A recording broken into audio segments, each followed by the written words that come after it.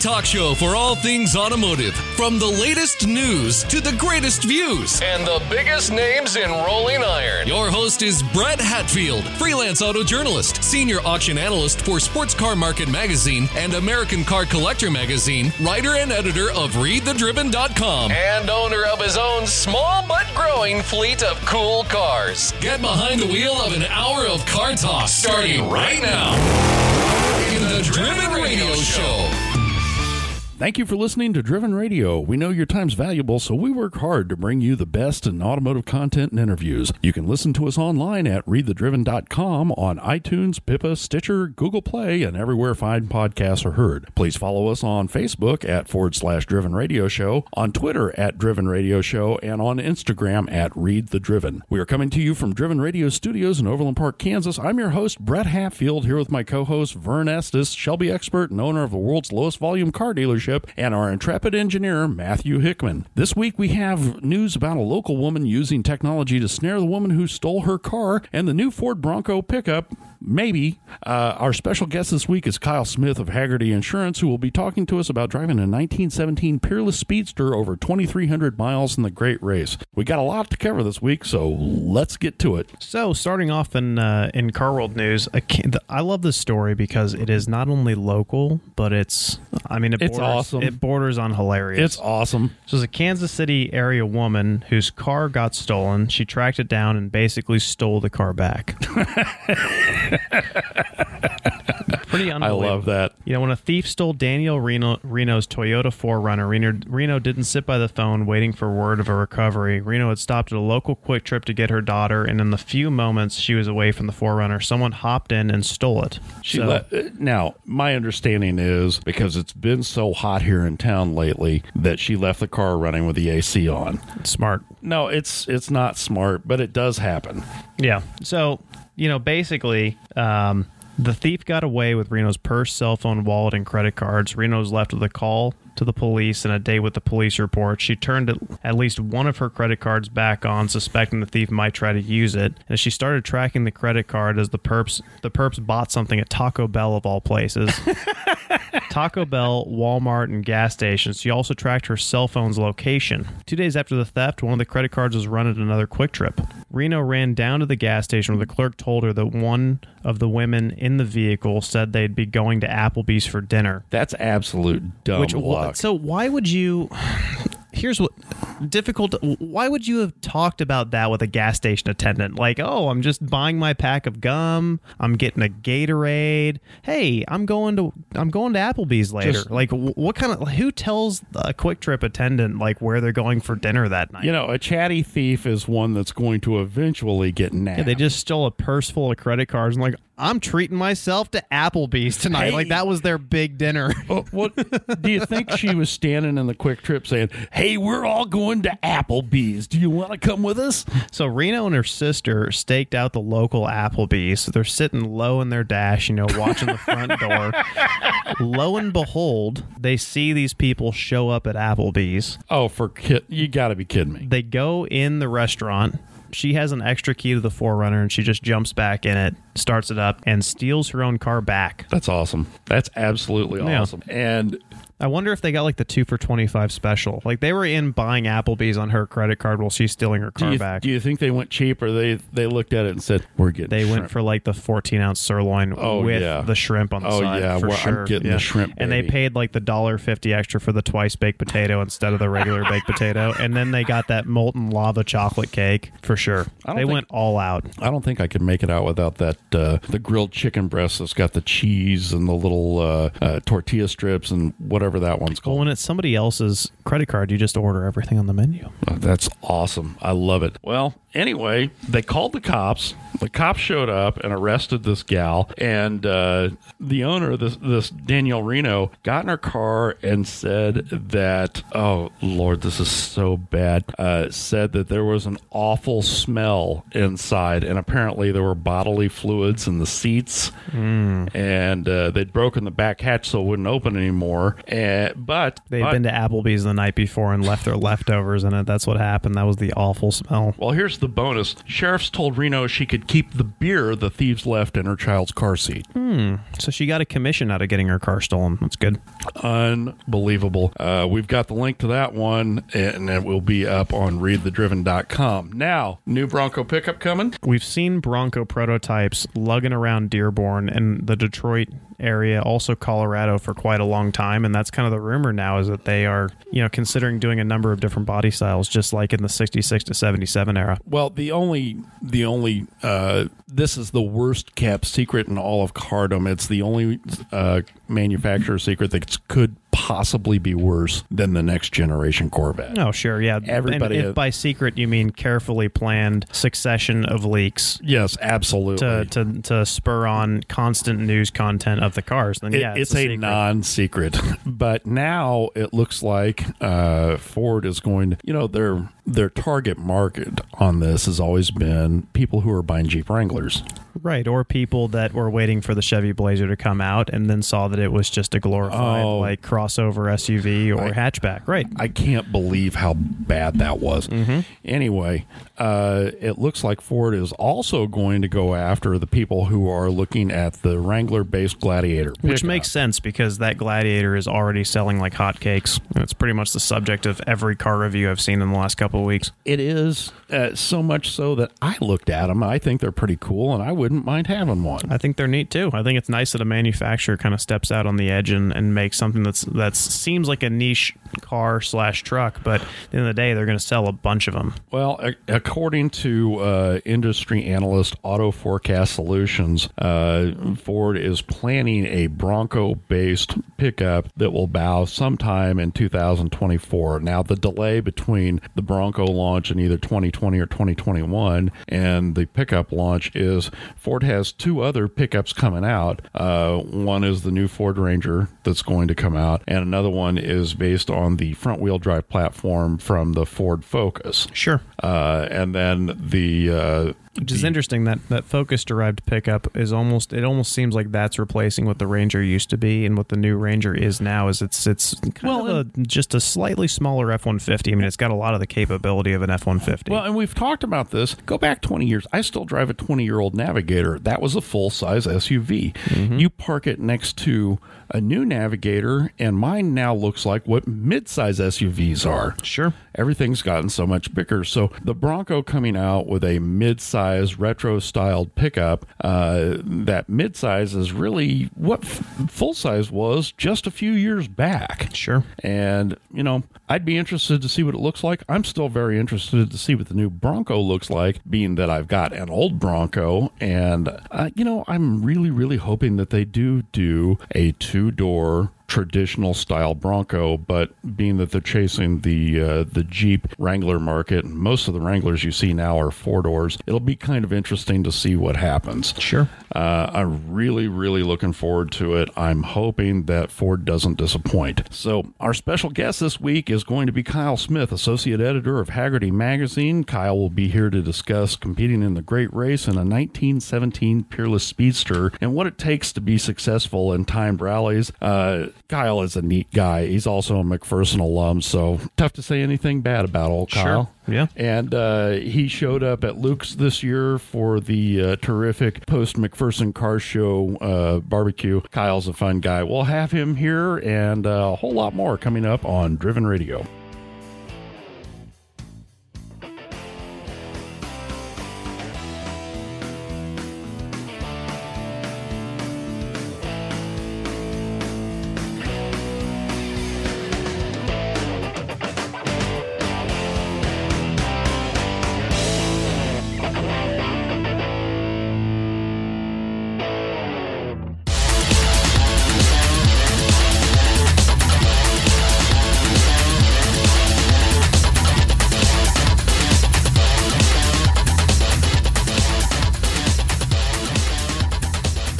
Welcome back to Driven Radio, coming to you from Driven Radio Studios in Overland Park, Kansas. Our special guest this week is Kyle Smith. Kyle's a McPherson College Restoration Program alum, a Corvair lover, and an aficionado of unplanned road trips. He's also an associate editor for Hagerty Magazine and a repeat offender and competitor in the Great Race, piloting a 1917 Peerless Speedster known as the Green Dragon, along with his navigator Brett Laronis. And is it Laronis, Kyle? Is it pronounced? It is Laronis, yes. They just completed and finished 19th overall in the Great Race. He's been called a lot of things, but never boring. Kyle, welcome to Driven Radio. Thanks, Brett. Glad to have you guys. Now, you guys just finished the Great Race. For the uninitiated, explain what the Great Race is, where it takes place. Just give us a rundown. Yeah, so it's pretty much the biggest, epic, longest road trip that you really want to take on in a pre-1975 car, but it's more than a road trip. They also throw in the time, speed, distance rally. So this year we went from Riverside, California, all the way up to Tacoma, Washington, covered 2,300 miles. Jeez, that's a long trip. And it was a big trip. And, we did it in that 17 Peerless, which was just amazing. But the whole point of it is to do the math and to accomplish the Rally Master's directions and follow them to the letter. So we're trying to arrive through checkpoints where we don't know where they are at the perfect time. So does everybody leave at the same time, or is it staged where everybody leaves every 30 seconds or something like that? Yeah, so everybody leaves on 1 minute intervals, which really tries to keep us far enough apart that you can't just simply follow somebody, because the directions are real cryptic and your navigator's doing a lot of work to try and keep us on course. And so if you're 1 minute apart, oftentimes you can't look up the road and just follow somebody into a left or a right turn. You actually have to figure it out for yourself. Or if you do end up chasing them down, you know that you're wrong because you're not supposed to be there.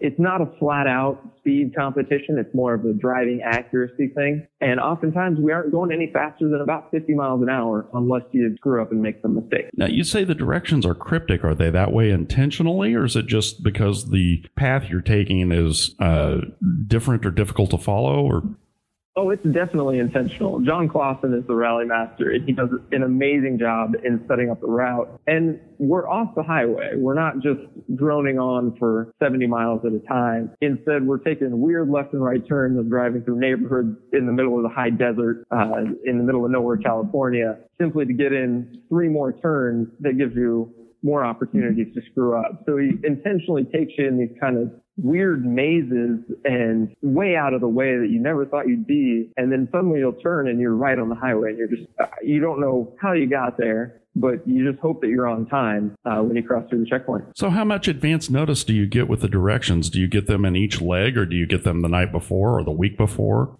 We get them 30 minutes before we leave in the morning. Oh. So it's my navigator's job to make sure I'm awake and the car's running, and then he gets those directions and marks them up for the day, and then we're out on the road. Oh, well, that's interesting and different. And you said the gentleman's name who organized it is?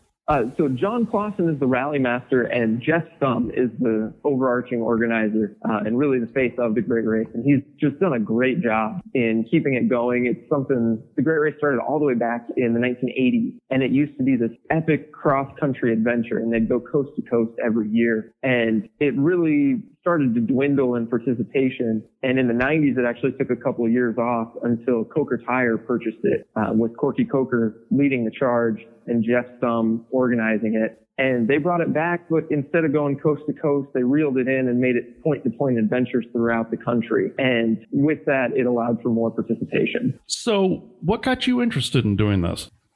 Really, it passed through Manhattan, Kansas, years ago, like back in 2001. And my father and I, he was really into cars, and we said, well, it's only a half an hour away from my hometown in Milford, so we'll go over and watch them roll through for a lunch stop or something. And watching 120 cars roll through just on the minute, and these big pre-war cars, was really wild. And it kind of always stuck in the back of my mind, but I always thought it was something I'd never had the chance to actually do until I started at Hagerty back in 2013. We were a sponsor of the race, and we started running 2 cars in 2 teams. And I thought, well, maybe I can scheme my way into the driver's seat or a navigator's seat. I'd be a terrible navigator, but I'd be an okay driver. And we started running the Green Dragon, and Jonathan Klinger, offered up the seat, and I had to take it. Oh, so he offered it up. I was figuring you had to arm wrestle him for it.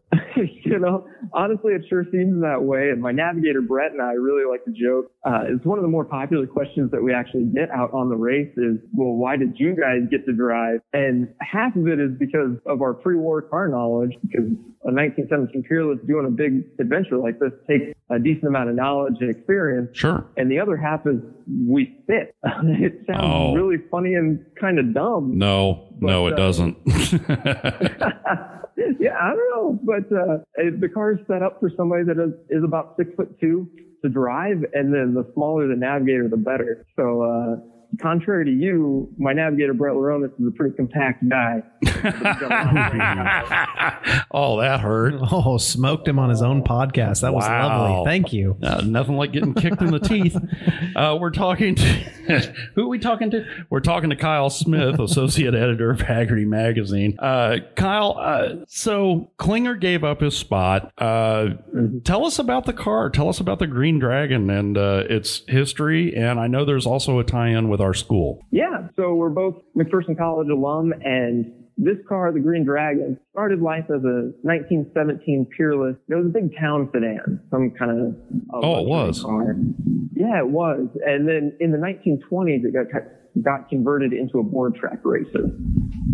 So the body that's on it currently is not what it raced under in the 20s, or raced with in the 20s, but it sat and languished for many years. And a gentleman by the name of John Hollingsworth, a friend of Hagerty and a friend of McPherson College, picked it up in the 1980s and built the aluminum body that's on it now. And built it to campaign in the Great Race. Did he build it with that kind of modified cowl, or was that part of its board track body? I believe none of the body that's currently on it was part of the board track heritage. Because what is on there now looks like it's meant for longer distance racing, and it's meant to protect the driver a bit more. For sure. And the small windshield is comical almost, because if you're really sitting up proud, that windshield doesn't do a thing for you. And if there was one thing I could change on that car, you might as well just take it off. It doesn't do anything for the driver or the navigator. But he campaigned it in the early 2000s and the 90s, so it's run every great race since 1997. So it's this long-running competitor. So many people on the Great Race are long-time participants. It kind of gets addicting to a lot of people. And when we first showed up in it last year, running it for the first time as rookies, it was really entertaining at every stop. And whenever we were somewhere, people would come up and tell us about the first time that they met the Green Dragon. And they're telling us stories from 2003 and 2006, because we're passing through cities that we had been through or the car had been through previously. And they'd remember the car and tell us stories about it. Is it nerve-wracking at all to compete in a rally in your own employer's car? Oh, yeah, for sure. And we broke it last year. Oh, good. We got that right out of the way immediately. Is there docked pay for breaking the company car, or is it is that more expected? I was panicking, honestly, when we put it on the sweep truck at the end of the day, because we tried to fix it on the side of the road. Don't get me wrong. We had everything apart and we're using everything we could. And as soon as it went on the sweep truck, I picked up the phone and I called Klinger and I was like, hey, we broke the car. Oh, no. What happens now? Like, well, we'll fix it. It's no big deal. It's a car. They break. And I was like, well, that sounds like a really canned answer for your can. How's your resume look? Yeah, we should update that now. But it ended up being fine. We had a new axles machine. It's part of campaigning a car like this. We really believe at Hagerty about saving driving and going out and doing these fun things in cars. And the reality is stuff's going to break. Did it just break from age and wear? It did, yeah. So if you actually got to look at the part, it's a giant beefy axle. Oh, I'm sure. Because it is the original rear end. And it had just spider cracked and fatigued right near the center section, so right where the splines were cut. And we were bouncing along down some of the roughest roads in Maine that I've ever been on. Yeah. And I think what was happening was the rear suspension has a little bind to it, so it really doesn't have a ton of travel. And so I think it was picking up that wheel oftentimes and slamming down, so it was shock loading it, and eventually it just had enough and broke.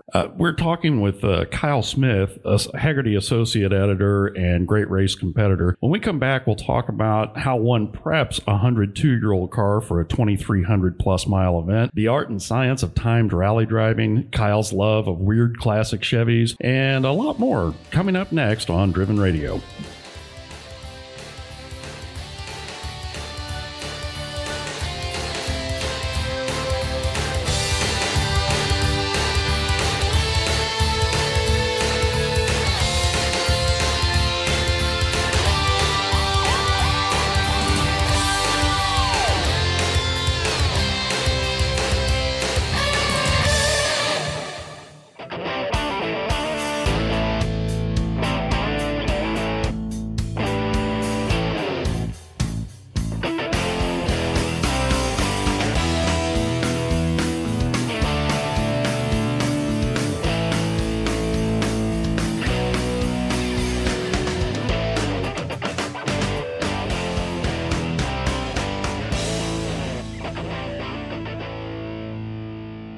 Welcome back to Driven Radio, coming to you from Driven Radio Studios in Overland Park, Kansas. When we left, we were speaking to Kyle Smith about competing in the Great Race on a 1917 Peerless Speedster. So last year was your first year. You and your navigator, Brett, didn't quite finish the race, but you got several days into it before the axle broke. Tell us what it's like preparing for that for the first time. I'm guessing you probably quizzed John Klinger endlessly about what to do, but how do you prep the car for it? Really, there's not a whole lot that we knew. We didn't know what we were getting into, is the bottom of it. And so we tried to go in as prepared as we could. And what that involved was just making sure that the car was running right and would start every time we pushed the button, and I was able to shift it consistently because it is a 1917 Peerless V8 and just an agricultural heavy 3-speed transmission. And so shifting it's just there and it has its own touch, and just making sure that I could drive the car consistently. And then my navigator really just got to bask in being in the dark. Did you have a man of the cloth come in and bless it before you set out? Oh, we should have. If anything, we should have. Maybe we wouldn't have broken the axle if we would have known. We could have. But yeah, so I just spent a lot of time driving the car and tried to spend as much time as I could behind the wheel. And my navigator was often riding with me and not doing anything because he couldn't really prepare as much to read directions that we don't have. So he was more or less figuring out how he was going to do the math and adapt to certain situations. But we didn't know what we were going to be faced with. We kind of went into it naive and hoped for the best. And we were putting together a decent run and then broke the axle on day 6 and sat on the side of the road for 3 hours. Oh, that's a shame. So you finished 19th. I mean, what single thing made the biggest difference, from not finishing to finishing all the way up in 19th? Aside from the axle. Aside from, breaking an axle. Minor detail. The car made the run. And that really is what made the difference, but the car would have made it. We could have been in last place. And the big saying within a great race is to finish is to win. And we kind of joked about it last year. We were like, well, we'll finish. The car's run every great race since 97. And then you guys broke it. Going to break. Yeah. Then we broke it and we didn't get to finish. And so we felt kind of stupid. So we went at it this year with an attitude of to finish is to win. And if we came down with a good score, we came down with a good score. But on day 2, they took us across the high desert all the way through Northern California. We were 11 and a half hours in the car, not counting lunch and some of the other ancillary stuff. Oh man, that sounds, yeah, rough. It was a big day in the car. And so that morning we hit some really steep grades. We were hitting altitude. The car was unhappy. And we both looked at each other and went, if we don't finish, we can have the best day in the world today. If the car doesn't make it to the finish line, it doesn't matter. We learned that last year. And if we don't finish, we die in the middle of the high desert. So one of the two. Right. There were vultures circling us the entire way. We can't go fast enough to outrun a vulture. This is starting to sound like Hunter Thompson's Fear and Loathing in Las Vegas. We can't stop here. This is backcountry. We had to be halfway to that book. We just needed a little bit more LSD. All right, a lot more. Yes. So going into it as a second-year competitor, what are the biggest changes year over year? How'd you change your approach this year, and what was the single biggest change you did this year? Really, the biggest change was we knew what was going to happen. So from when we woke up in the morning, how long we needed to eat breakfast at the hotels, what we needed to get the car ready for the day, where we needed to be to pick up our directions, how much time we needed for all of that, just took so much anxiety out of every day. We could wake up in the morning and just already be relaxed. And if we got in the car relaxed every day, we'd take care of the car. We felt like we weren't behind the 8 ball. And a couple of days this year, we still screwed up. We missed our start time. We thought it was 8:30. Well, it was actually 7:30. So oh, no.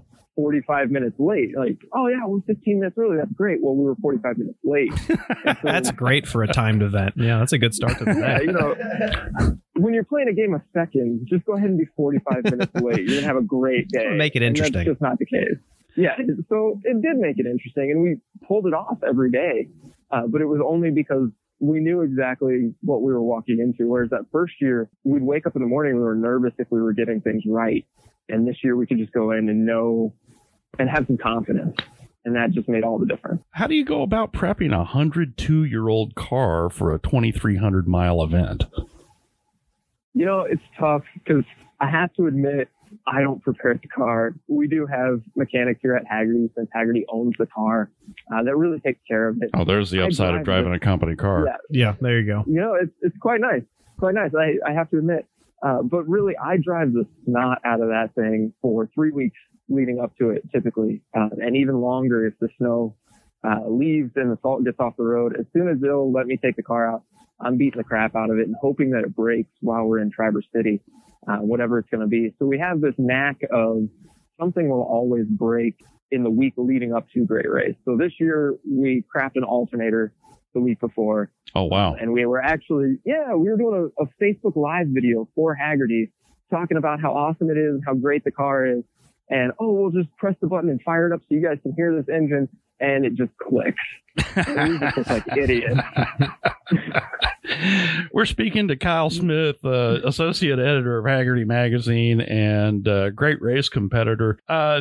So if you've got mechanics prepping it, that probably goes a long way towards helping.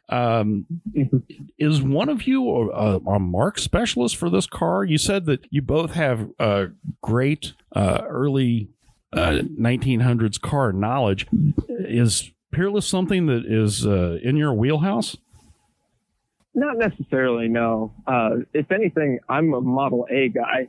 And then my navigator's just he's got a general, well-rounded knowledge of classic cars and is handy. But neither of us really know Peerless specifically. But the nice thing is it's just a big, lazy pre-war V8. It's 330 cubic inch. Yeah, it's unstressed, 330 cubic inch, 80 horsepower. I mean, when you think about it, it's really not working that hard, 5-to-1 compression. Wow. And so the internals of it's it 5 really to 1? 5-to-1, yeah. Oh, wow. It's pretty lazy. So when you take 5-to-1, and we went up to as high as 9,000 feet of altitude, and it just, you thought it had 80 horsepower at sea level. You take it to 9,000 feet of altitude, it's got 40. It just has nothing. It's got 8. It has nothing. So you said you only get about a half an hour with the directions for the next section. And a lot of guys, and you guys included, were finishing within seconds of the time allotted for that section. Is there an art to getting it down to that, being that accurate? There is, and a lot of it lies on my ability to accelerate the same way every time, to brake the same way, to take every corner the same way. Oh, wow. So when we take a left-hand corner, let's say, my navigator has time charts that factor how much time we're going to lose for that maneuver. And so I just have to make sure that I execute that maneuver exactly the same every time. How much does weather affect that? Because I know you drove through rain, you drove through snow, you drove through desert. We got it all this year, and we experienced all 4 seasons, and it really affects it. Same with the altitude, and the car loses power. Well, we set up all of our time charts. Traverse City, where we're home base, is about 1,000 feet above sea level, and so we had almost all of the power of the car on tap. And Sure. we take it up to altitude, and he tells me to accelerate to 45 miles an hour, And the car won't do it. Right. It's going to take longer to get to 45 miles an hour. And so it's a mix of me taking care of the car and trying to get as close as I can to everything, and my navigator knowing that we're not going to be able to do certain things and adjusting our numbers on the fly to what he thinks we're going to be able to do. And so I really hand a lot of it to him, in that he's an amazing navigator. He made a lot of adjustments that I never even know about. He just tells me to go and when to turn and what to do, and I just have to do it as best I can. The thing I'm curious about, though, is how do you resist the primal urge to just put the hammer down and get there as quickly as possible, considering that there is the word race, in the name of the event? It's so tempting. There's 2 reasons. There's 2 reasons that I don't flat foot this car, and one of them is it's really terrifying to drive this car fast. It's a big car. It's a big car. It's 3,300 pounds with us in it, so it's fairly light, but the suspension's very stiff, and it skitters all around the road. And so we run it fairly fast, which brings point number 2 is oftentimes we'll end up behind. And so remember, we're trying to arrive at that checkpoint exactly when they tell us to. If we make a wrong turn like we did this year, and you end up 3 cars back, you make a turn and you catch a car, and you say, oh, there's 3 cars behind us in the start order. We're 3 minutes behind. So you have 2 choices. You either sit there and you accept that you're 3 minutes behind and your score is now crap, or you get to rally and have some fun and you put the pedal down and you go as fast as you can and try and get back into your spot. And I'm sure you would have never intentionally taken a wrong turn just to be able to put the hammer down. Is that like leaving 45 minutes late so you can put the hammer down? Yeah, exactly. Yeah, intentionally sleeping in. It may or may not be instances of dragging time just a little bit. So what is top speed for an 80 horsepower Peerless? In a safe environment where the speed limit was 75 miles an hour, I believe we ran that car to every bit of 75 miles an hour. Wow. And it probably still has more legs. You got to be more of a man than me to take it there. I'm wondering how much play is in the steering on a 1917 Peerless. Not a lot. And it's really kind of like Model T steering. If you've ever driven a T, how it's really quick ratio. You only have rarely half a turn straight to lock. Yeah. So you're dancing down the road, and any effort you put into the wheel gives the car direction. It's actually fairly tight. We've rebuilt it. Hollingsworth, I believe he changed some of the geometry. And so it really follows the road quite nice, but then at the same time, it's really darty is how I would describe it. It just, you point it one direction and goes there. That's fairly impressive, though. And that's what you want at high speed. Yeah, darty. Yeah. Hey, Kyle, thank you so much for being with us. We've been speaking with Kyle Smith, Associate Editor for Hagerty and a great race competitor. We'll have all of Kyle's social media links on readthedriven.com. Kyle, thanks for taking the time. I wish we had more time. We'll have to have you back on to talk about Corvairs, and we've got a couple other questions for you that we'll have to save for next time. Yeah, sounds good. It was great talking to you, Vern and Brett. Yeah, see you again great to be with you. Thank you so much. Coming up next in Excellent Lane Live, we'll be talking about the 8th generation Corvette Stingray debuting this week in California and who the target customer will be. This and more coming up here on Driven Radio.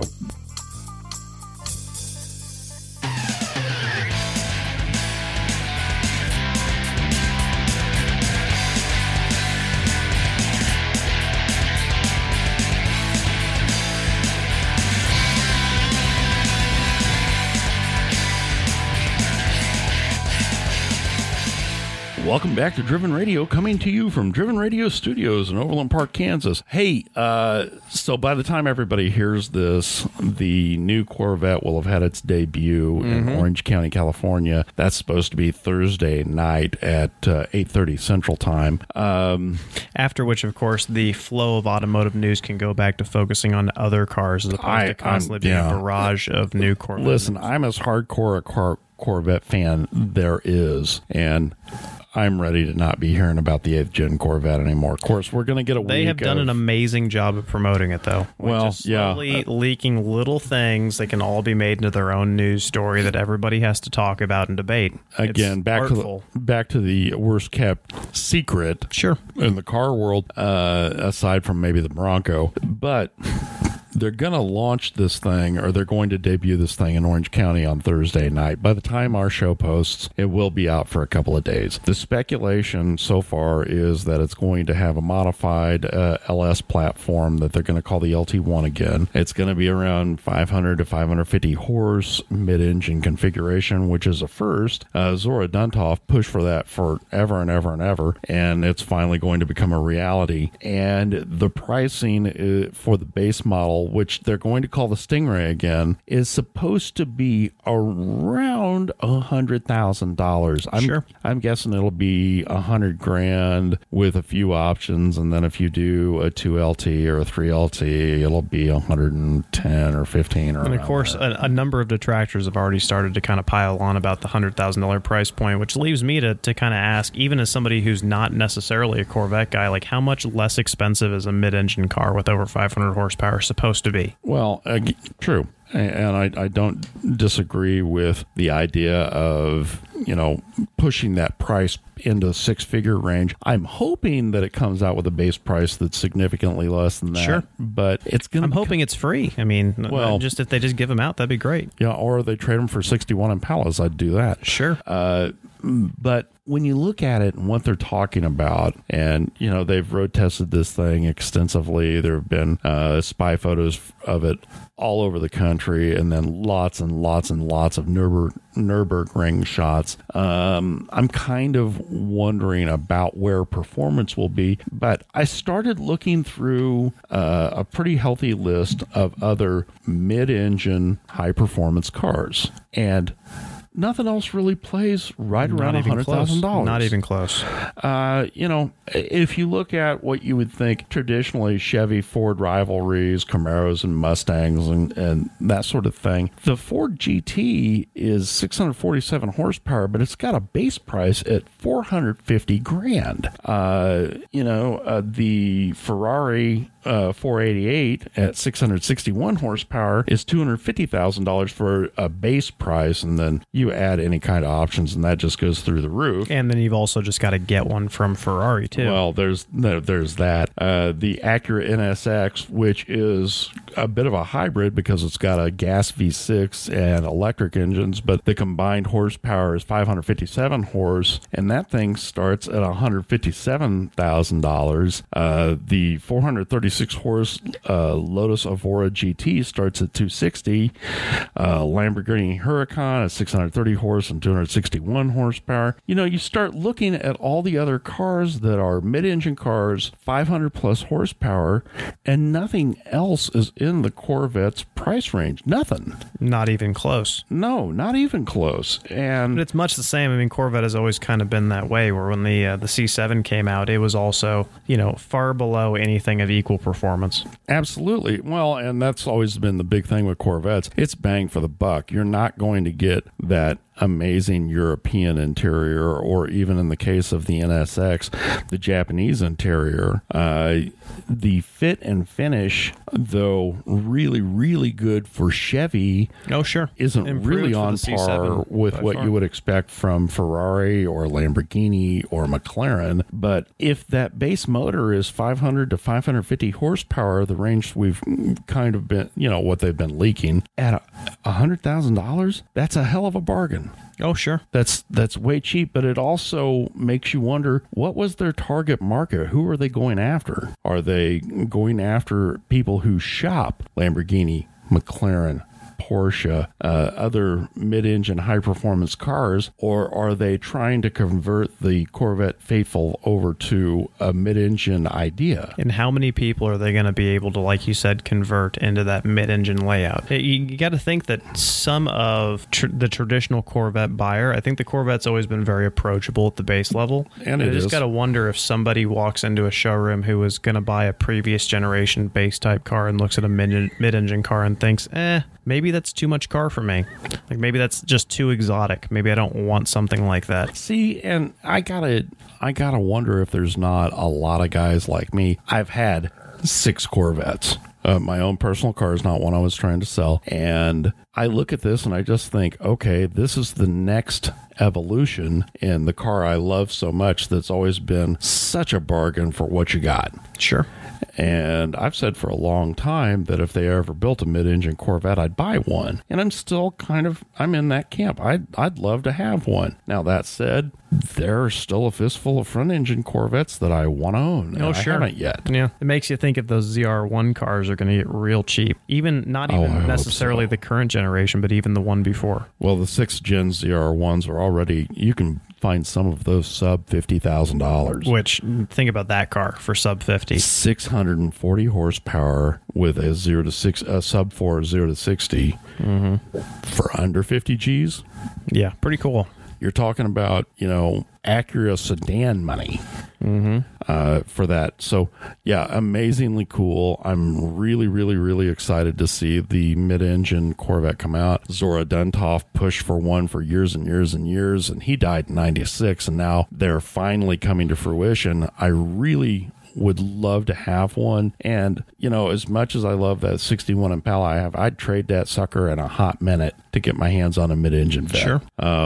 I think they'll be cool. I'm excited to see him. I'm excited to see him going down the road. to see him too. That's kind of the nice thing about what I'm looking forward to most about the mid-engine Corvette. Speaking as somebody who's not focused on Corvettes, is just that it's a Corvette, so they're going to produce plenty of them, and so there's going to be mid-engine cars. Parts will be available. And, There's going to be mid-engine Corvettes running around all over. Like a mid-engine car will become a more common sight. Well, I welcome that. I think it's cool. No, absolutely, and that's the thing. You think about what it takes to own and maintain a Ferrari 488 or even a 458 or a Lamborghini or a McLaren and all of those. I mean, you're talking really exorbitant maintenance bills. Sure. And parts availability is zip, and you can only have them serviced in certain shops. Well, we got to preface that with parts availability is zip unless you give up a vital organ or two. Yeah, well, You can have any parts you want. Everybody's got a couple kidneys, so it's going to be interesting to see what happens. I love the fact that the Corvette now is going to be a near exotic car, and I'm really, really excited to see what happens. the whole fact that they're taking a risk.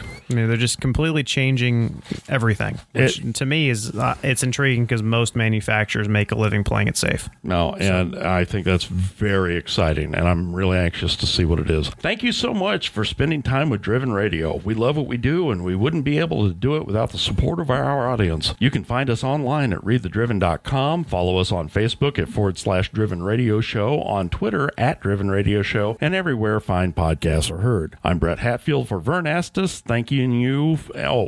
I can't leave out our intrepid engineer, Mr. Matt. Thanks for listening, and we will see you next time here on Driven Radio.